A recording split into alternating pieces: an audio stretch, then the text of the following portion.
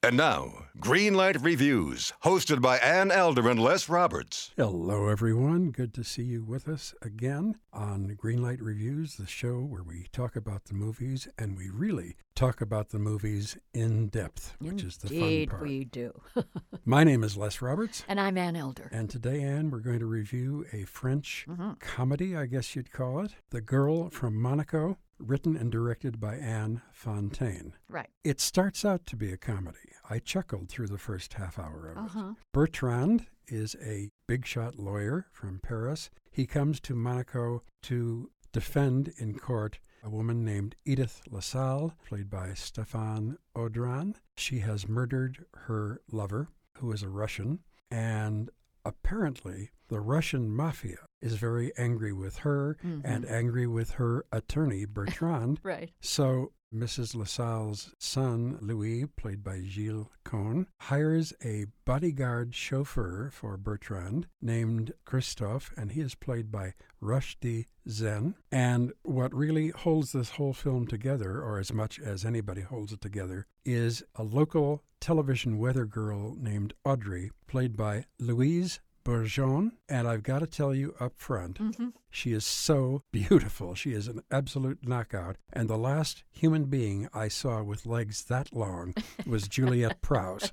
So Louise Bourgeon is really somebody to look at in this film, but that's about it. I tend to agree with you. Look, a movie's plot, and this is kind of a farce film, it's billed as a comedy thriller, but when you look at a movie like this, I think the success of a picture depends on how deeply you care about the main characters. And if you can sympathize with them and then begin to love them, you might enjoy this movie. I'm afraid, if not, you won't find much to engage you here. This movie has many, many problems with it. First of all, The Girl from Monaco is kind of a hybrid, Les. It's a comedy, but it's not all that funny. It's a courtroom thriller, but it's not all that thrilling. It's a love triangle, but it's no Jules et Jim. And it's a drama, but it's not dramatic enough. And as a result, the movie doesn't completely resonate. It's muddy, it limps along during the courtroom sequences, and when this wonderful character actor from France, and I think he's just fabulous, Fabrice Lucchini, he plays the lawyer Bertrand, when he's not on screen, I'm afraid that the movie kind of sags and pretty much goes nowhere. I think you're absolutely right. You know, the character of Audrey is adorable. She is very sexy. Of course, Bertrand falls immediately in love with her, but we find out very, very quickly that, for me anyway, she is not the kind of woman that I would hang around to be with for more than an hour and a half. Well, She's not a very nice person, and she's kind of skanky and sleazy. I would say she's a blissful ditz who has some not so smart ideas about what it is to live life to the fullest. And frankly, she and her friends live for the moment, and they do not think about how their actions will have consequences. And that's really the gist of her character. And I think that's what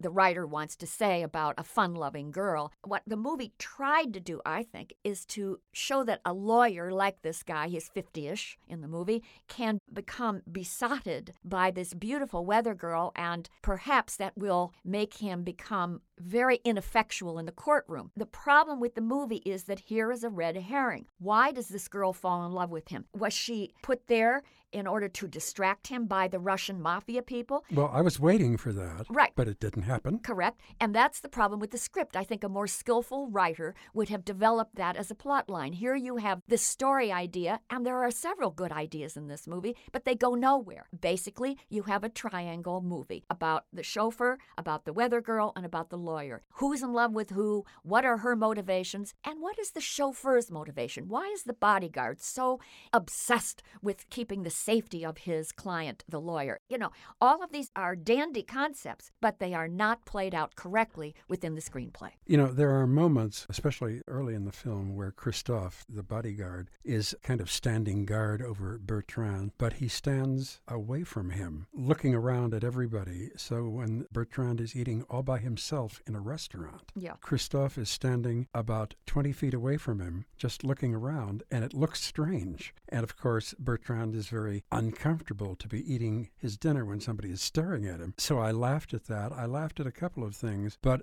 as the movie moved along, it got more serious. Yes, it does. It got more muddied. There's certainly talk of homosexuality in this film, but it never shows itself in any way. So I wondered, why are we talking about it? That's, again, another red herring. Yes. And I don't think a movie like this should have any of that. This should have either been a great thriller or a great comedy. And I wish Anne Fontaine, as the writer-director, would have made that direction clear. I think she would have had a far better movie. You know, there's some nice chemistry between Bertrand and Audrey. And for a few moments in the beginning of the film, you begin to care about them. And I don't mean as a couple, but you worry that Bertrand might be brought down by this beautiful girl. And you also worry that Audrey's world will come crashing down upon her because she does live life to the fullest, but she lives life on the dangerous side. And you wonder if she's really playing with somebody out of her league, and will that come to destroy her ultimately? So there are many good ideas.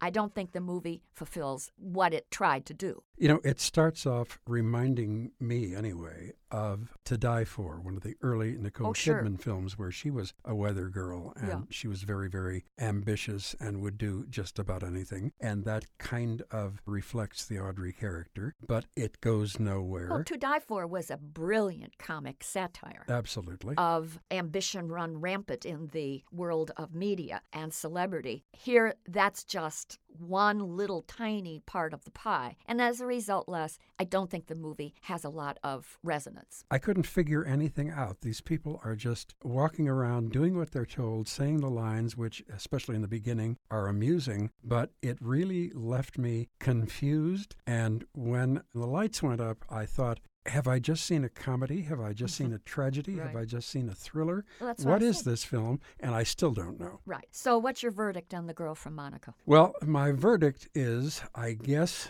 a barely flickering yellow light. Okay. I think for all the guys out there like me, it's not going to kill you to sit there for an hour and a half and watch Louise Bourgeon. Oh, gosh, no. And I think that Fabrice Lucchini, who plays Bertrand, does an excellent job through most of the film, even when he looks a little confused. So I didn't hate this completely, but I'm giving it a barely flickering yellow light. Well, Les, I think despite the good acting from Lucchini and Bourgeon as Bertrand and Audrey, some great shots of the beautiful country of Monaco. But frankly, as I said, muddy story, too many red herrings, and a very uncomfortable finale. So not a red, not a green, but again, a very cautionary, flickering, dim yellow light. All right, 2 pale yellow lights for The Girl from Monaco. It is directed and written by Anne Fontaine, and it stars Fabrice Lucchini, Louise Bourgeon, and Rushdie Zen as the bodyguard chauffeur. You could say bodyguard chauffeur wet blanket.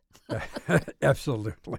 We are going to be back to review another film very, very soon because we see lots of films and we love to review them and talk about them and dissect them in a fun way or in a bad way, but we love doing that anyway because we're kind of movie people, and that's why we're here. I'm Les Roberts. I'm Ann Elder. And Greenlight Reviews hopes that we're going to run into you guys enjoying and tearing apart another movie. We'll see you then.